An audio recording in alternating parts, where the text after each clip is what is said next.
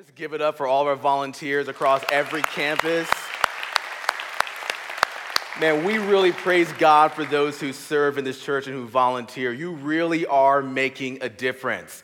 And in case if you haven't heard it yet, if you haven't gotten the hint, if you're currently serving in this church, man, we want you to come to the volunteer kickoff tonight at 4 p.m. Again, whether you're at Fredericksburg or whether you're watching online today or right here in this room at Stafford, we want you to come. We're going to feed you some food. We're going to give you a t-shirt, and you're going to get to be the first people to hear from the pastor's search team as we look to bring on the next senior pastor here at the Mount. But it's going to be a great night in the life of our church. Don't let any rain or any traffic on I-95 stop you from being here. Or even if you're just thinking about serving and you've been waiting, consider this your sign from the Lord that it's time to get involved here at the Mount. And so be here tonight at 4 p.m. to be a part of the volunteer kickoff. Hey, well, I'm Andrew. I'm one of the pastors here at the Mount. Good morning to you, church. Good morning to you guys right here at Stafford. Of course, Fredericksburg campus down there with Pastor Caleb. And then those of you who are watching online. Have you ever tried to build something and it didn't work out the way that you intended? Maybe you had tried to build something and that project, and you maybe even got near the end, and you realized that something was off center, it was off balance, or was just simply out of the right place. Have you ever tried to build something and it just didn't work out the way that you thought it was going to go? My kids have been, especially my sons, have been really into Legos in this past season. And in fact, my oldest son, he really loves Legos, and for his 5th birthday, right around that time, we got him this Lego set, the Royal Talon from the movie Black Panther. Come on, Wakanda forever. And so, with this Lego set, 358 pieces. And if you notice, the recommended age range is from 7 to 14 to put together this Lego set. At the time, my son Noah, he was age 5, and I was age 38. So we're both outside of the recommended age range to put this Lego set together. 358 pieces. Took us a while. And I don't know what was going on with me that day. Maybe I was having some seizures behind the scenes, but I kept putting things in the wrong place. I kept putting the Lego pieces at the wrong angle, kept having to take things apart, kept having to back up in the instruction manual. And then after several hours of prayer and then working through and taking apart and putting it back together again, we finally got that thing together. My son Noah played with it for a couple of weeks, and after a couple of weeks, I came home from work one day, and he had taken the whole thing apart. And he said, "Daddy, do you want to put this thing back together again?" Guys, I almost cussed out a 5-year-old. I said, no, it is what it is. But do you know what I'm talking about? Have you ever tried to put something together, build something, and it just didn't work out the way you thought? Maybe it was that IKEA furniture that you realized you needed an engineering degree to be able to complete that thing. Maybe it was that weekend project. You went into it, you're going to finish that basement. We're going to be like Chip and Joanna Gaines. But halfway through, you realize you're more like Marge and Homer Simpson trying to put that thing together. In fact, it's been a year, and you're still not done yet with that basement, and you haven't completed the project. How many of you know, I know like we have maybe at Fredericksburg or here at Stafford or online, I know we have great contractors out there who you love building things. It's part of your wheelhouse. You enjoy it. But the rest of us, how many of you know that sometimes those projects that you step into where you're looking to build something ends up costing you way more money, way more time, and even way more emotional drain than you ever anticipated? But how many of you also know that if you were trying to build something and you do cross the finish line, and maybe it was something that someone really wanted or they really needed, and when you completed building that project, you realize that all the blood, sweat, and tears were worth it. For 2,000 years, Jesus has been trying to build something. And for 2,000 years, people have been trying to throw it off course. They've been trying to destroy it. They've been trying to throw it off center. But see, the good news is that Jesus said, look, on this rock, I will build my church, and the gates of Hades will not overcome it. He says, I will give you the keys of the kingdom of heaven. And whatever you bind on earth will be bound in heaven. And whatever you loose on earth will be loosed in heaven. You see, God is building something, but it's not a building. And despite the reports you may see on the news or the rumors that you've heard that the church is dead or dying, Jesus said, look, I'm going to build my kingdom. I'm going to build my church, and not even the gates of hell are going to stop me from doing it. He says, I am going to build this church, but it's not the metal and the mortar and the brick and mortar places that we often think of. In fact, I know we go to church. I know you go to the Fredericksburg campus. I know you go to the Stafford campus, but it's not the place that we go. In fact, how many know that if you have a relationship with Jesus, you are the church? And what God is building is you. And even in this season, God wants to build you. See, the church is more than just a building. The church is what God is building. And he's building something that can withstand the toughest of trials, the strongest of storms, any currents of culture. And God wants to build his church on this firm foundation of prayer and authenticity and courage and blessing and community, so that no insecurities, no inadequacies are going to lead his church. But instead, it's going to be led by his power, by his promises, and by who he is. And this fall at the Mount, God wants to build from the foundation up a faithfulness in you, a faithfulness in your family, and a faithfulness even in your future that even when it is tested, it will not be shaken. In fact, I want you to know that this series is not called Build My Church. It's called Build Your Church.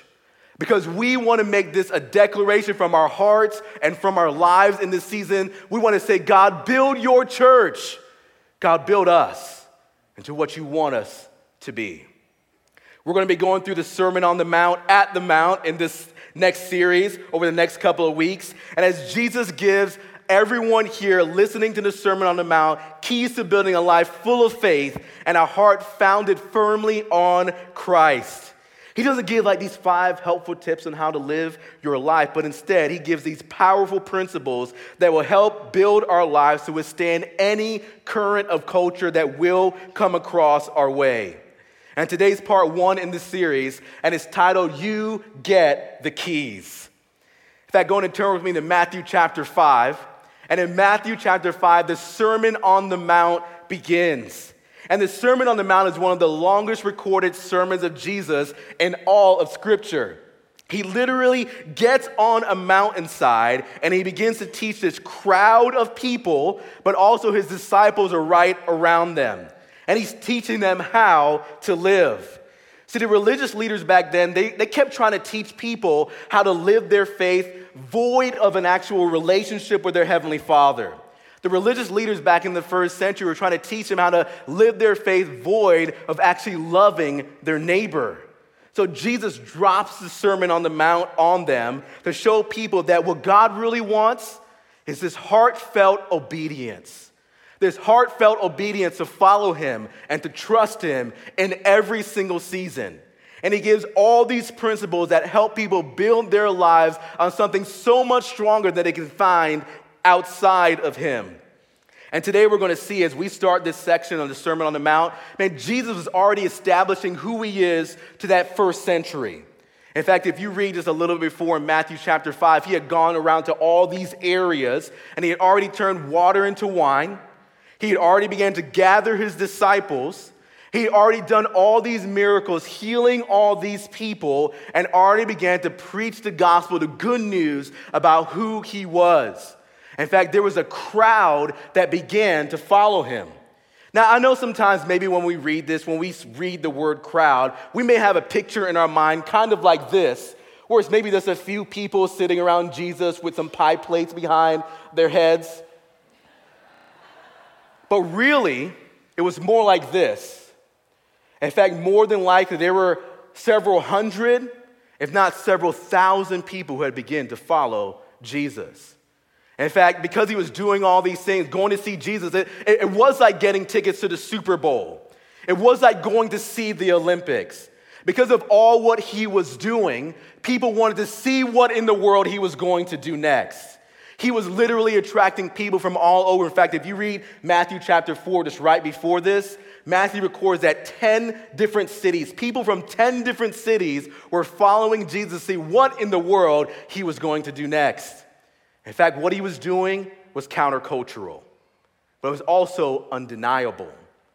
What he was doing was people wanted to see, look, is this what I really need to build my life on? So here's the scene for the Sermon on the Mount. This massive crowd of people around him on this mountainside, and he was preaching to the crowd, but also right there around him were his disciples that he had began to call. So we're going to begin right here in this Matthew chapter 5. We're going to read just the first 2 verses in Matthew chapter 5. Then we're going to jump to Matthew 16 and see all these things, set the foundation for what it is God wants to build in us in this season. So Matthew chapter 5, verse 1, follow along in your Bible or follow along on the screen. Matthew says, "Now when Jesus saw the crowds, he went up on a mountainside and he sat down. His disciples came to him and he began to teach them." You know, one of the ways that Jesus builds us is simply this, is that he sees us. Jesus sees you. I love how Matthew just simply records, he said, look, Jesus saw the crowds. He saw them out in this audience. If not several hundred, if not several thousand people, he saw the crowds. Have you ever been to a place where there was someone really, really famous in the room? I'm talking about really famous. Maybe you went to a concert and that band or that superstar singer came out and everyone in the crowd, in the arena, in the stadium, they were focused on that band, that superstar singer. Or maybe you were in the room with some sort of dignitary, a well-known politician or well-known leader, and all the attention in the room, they were on that person. Or maybe you even went to some sporting event, that superstar athlete came out, and then every single person was cheering for them, chanting their name, hoping that they would lead their team to victory. A few years ago, I had a chance to go to a Washington Wizards game, and at the time, John Wall was that superstar athlete playing for the Washington Wizards. And as I sat way up in the Verizon Center, as I was looking down at John Wall, man, people were cheering for him, and he was doing his thing, you know, running up and down the court, trying to make as many baskets as possible, free throws, layups, trying to lead his team to victory. Now, for many of you guys know that I don't follow sports really that well, but I knew a little bit about John Wall. I knew that he came from UK. I knew he was a Washington Wizard. And I know he was this like well-known athlete that people thought he was going to be the next Michael Jordan or LeBron James, depending on where you fall in that debate. But as I was watching John Wall do his thing, I started to think, you know what? I bet you John Wall, as I was sitting in this crowd of several thousand people, I bet you he has no idea who I am. In fact, even though I knew some things about him, I started to think, you know what, I bet you he doesn't know that I'm in the process of trying to adopt a little girl from India. I bet you he didn't know that at least at that time I'd been married to my wife, Anna, for 11 years. He didn't know I was a pastor at a church, serving at a church in this area. He didn't know any of my struggles, the things that I'd wrestle with, whether it was overeating or fear or anxiety. He didn't know any of those things. In fact, I believe that John Wall didn't have any idea that I was even there. That's not the way it is with Jesus.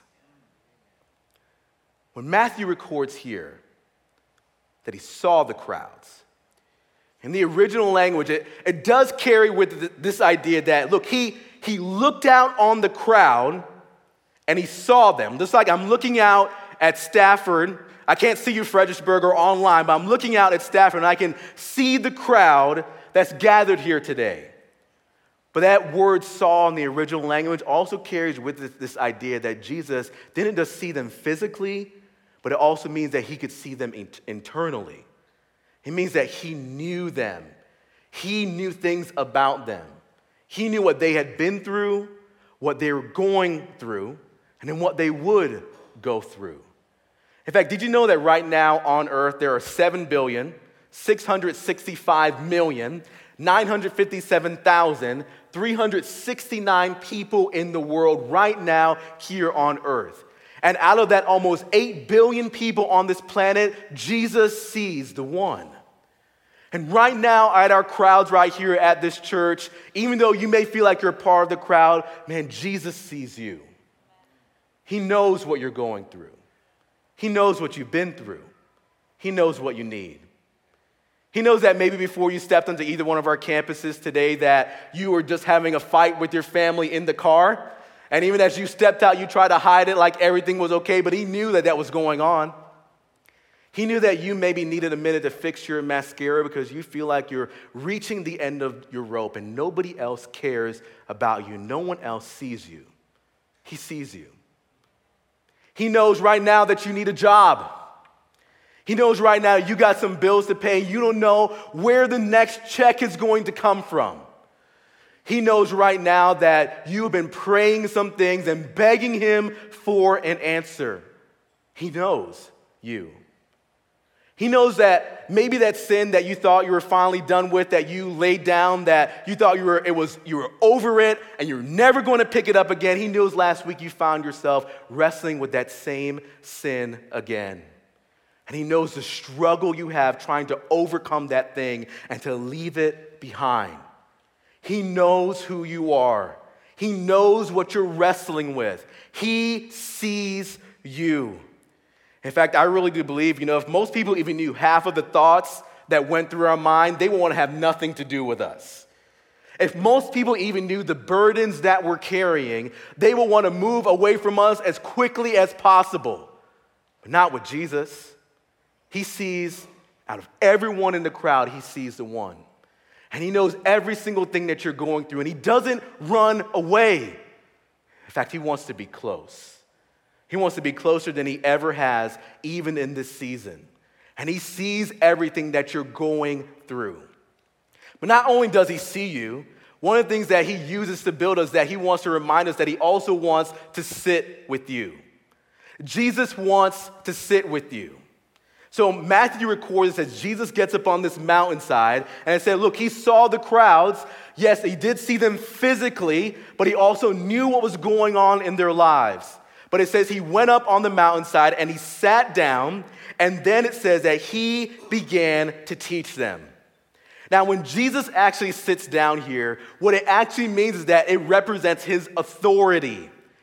Back then in the first century, when a leader, a teacher, a rabbi, a preacher, when someone would go to teach the crowd that was around them, they would actually sit down. And when they sat down, it represented they had the authority to speak into the lives of the crowd that was around them. And so even though it's kind of the opposite right now in our current church culture, where most of the times, like the preacher, the pastor, whoever it is, like they stand up and everyone else sits down. Back then in the first century, when a rabbi, a teacher, a leader, when they sat down, you were acknowledging that they had the authority to speak into your life. And so when Jesus sits down in this moment, it was a reminder to that whole crowd and his disciples that this wasn't just some other dude just gathering people on the mountainside. This was the Son of God who knew everything that these people were going through and every single thing that they needed. And it represented that he had the authority to speak into every single area of their lives. Not some area of their life, but every single area.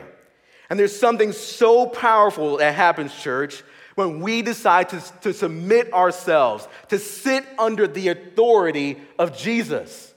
Something happens when we decide to look at our lives and to submit our lives to him. It's kind of like what the author of Proverbs wrote in Proverbs chapter 16, verse 9, where he says, look, in their hearts, humans plan their course, which means we can make plans for our lives. We can make choices in our lives. But at the end of the day, we submit under the authority of God because he is the one who establishes our steps. It's like what the author of Proverbs also wrote in Proverbs 3, 5, and 6, where he says, look, trust in the Lord, not in yourselves, but trust in the Lord with all your heart. Lean not on your own understanding, but in all your ways submit to him. Submit yourselves to his authority, and he will make your path straight. It's like what the Apostle Paul wrote in Romans chapter 12, verse 2, where he says, do not conform to the pattern of this world. Don't submit to the patterns of this world, but instead be transformed by the renewing of your mind, submitting to the authority and the power and the grace of God. And then you will be able to test and approve what God's will is, his good, pleasing, and perfect will. It's kind of like what Jeremiah wrote in Jeremiah 29, verse 11. And this is one of those verses that oftentimes you will find on the cover of a journal or somebody will share with you. And even if you're not a follower of Jesus, that you probably even heard this verse mentioned on some level, because you often will find it on a t-shirt like Pastor Jason talked about last week, or find it on a bumper sticker. And Jeremiah wrote, look, for I know the plans I have for you, declares the Lord. Plans to prosper you and not to harm you. Plans to give you a hope and a future. And see, you can read that and be like, yes, it is good to know that God does have a purpose and a plan for my life. It is good to know that he wants to prosper me and he wants to do good things in my life. That is so good to know. But you want to know something? Oftentimes we try to figure, okay, what's that purpose? What's that plan? What does it look like? The next verses, Jeremiah actually reveals that God says exactly what those things are. Listen to Jeremiah 29, verses 12 and 13, where Jeremiah writes, look, then, okay, after I tell you that you have these plans, I have these plans for your life, not to harm you, to give you a hope and a future, but then you will call on me and come and pray to me, says the Lord, and I will listen to you, and you will seek me and find me. And when you seek me with all of your heart, it's just another reminder that life is best lived when we decide to submit our lives to the authority and to sit under the teachings of God, sit under the teachings of Jesus.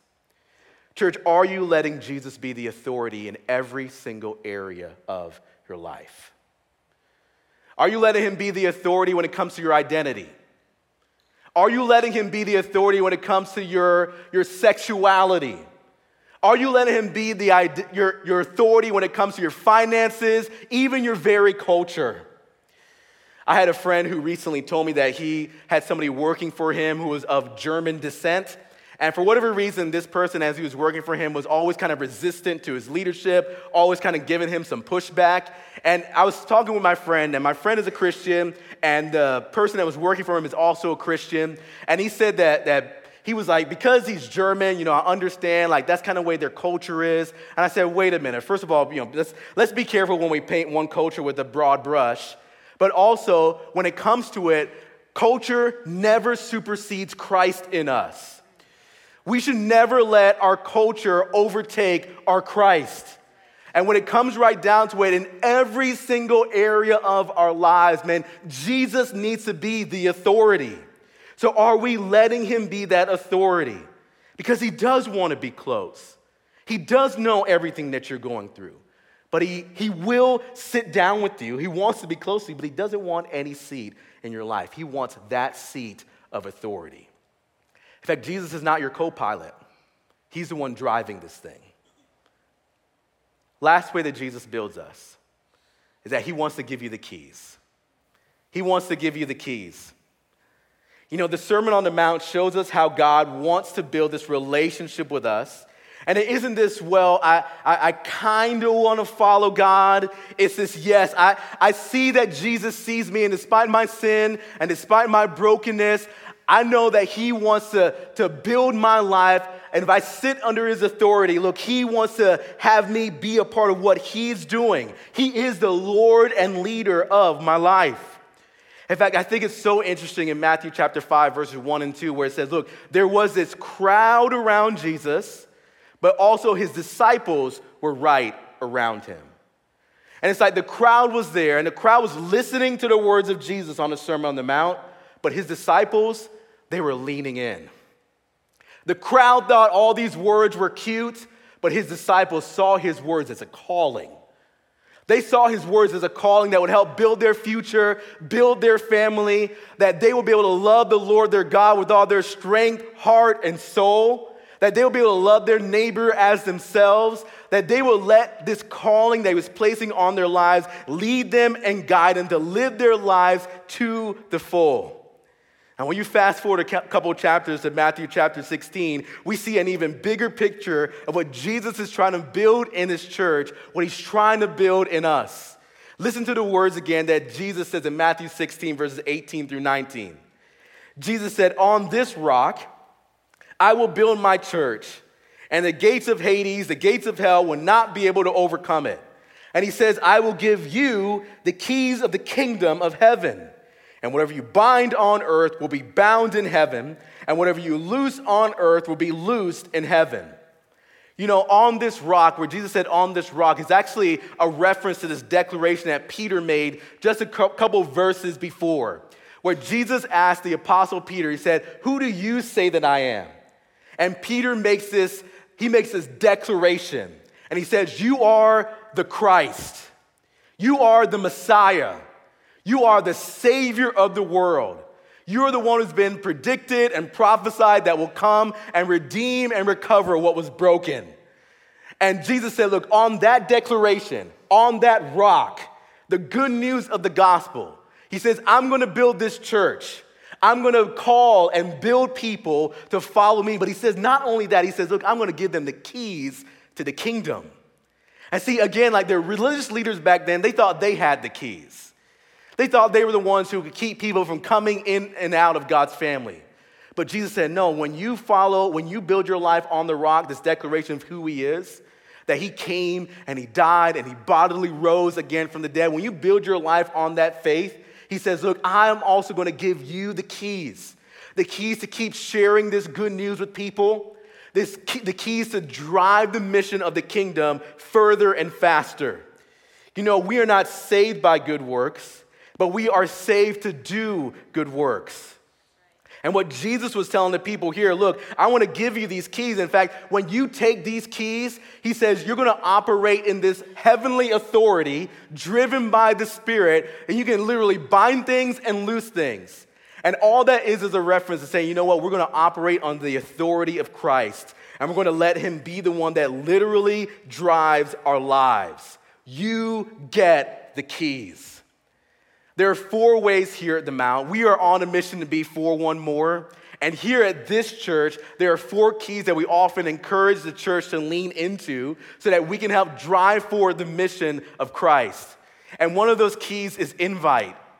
Man, we know that what God has done for us is not just for us. And we want to keep sharing the gospel, keep sharing that declaration that Jesus loves people, that he died on the cross for their sin, that he bodily rose from the dead so he can begin to recover and redeem what was broken.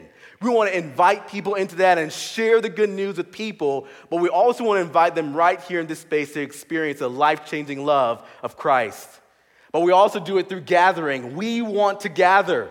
We want to gather together on Sunday mornings as one church, as we sing these songs of praise, as we receive, hopefully, the hope for our week, the challenge to keep doing the things that God calls us to do. We want to gather together corporately as a church, but we also want to gather together in small groups. We want to gather together in smaller communities to keep growing and knowing God's principles and experiencing his power and keep growing into a deeper relationship with him together. But we also want to give. Because he gave, we give. In fact, your giving fuels the mission of the Mount to keep being for one more, to reach even more people who are far from God. But also one more key that we often ask people to lean into, one more key that we give people to take is to volunteer. Our volunteers really do make a difference. And we send out volunteers literally all around the world on mission trips, but we also have volunteers right here on Sunday mornings who make a difference inside this space. And when you volunteer here, this isn't busy work, but you're literally taking the keys and you're driving forward the mission, what God has called us to do to keep reaching more and more people. Many of you know that 21 years ago, I gave my life to Christ and surrendered to him. And after surrendering to Jesus, after he became the Lord and leader of my life, so many things started to change. In fact, I can remember that the Bible literally became alive. I remember reading, it's like the words were jumping off of the page. I remember I would try to share Christ with people who were working with me at Circuit City. I would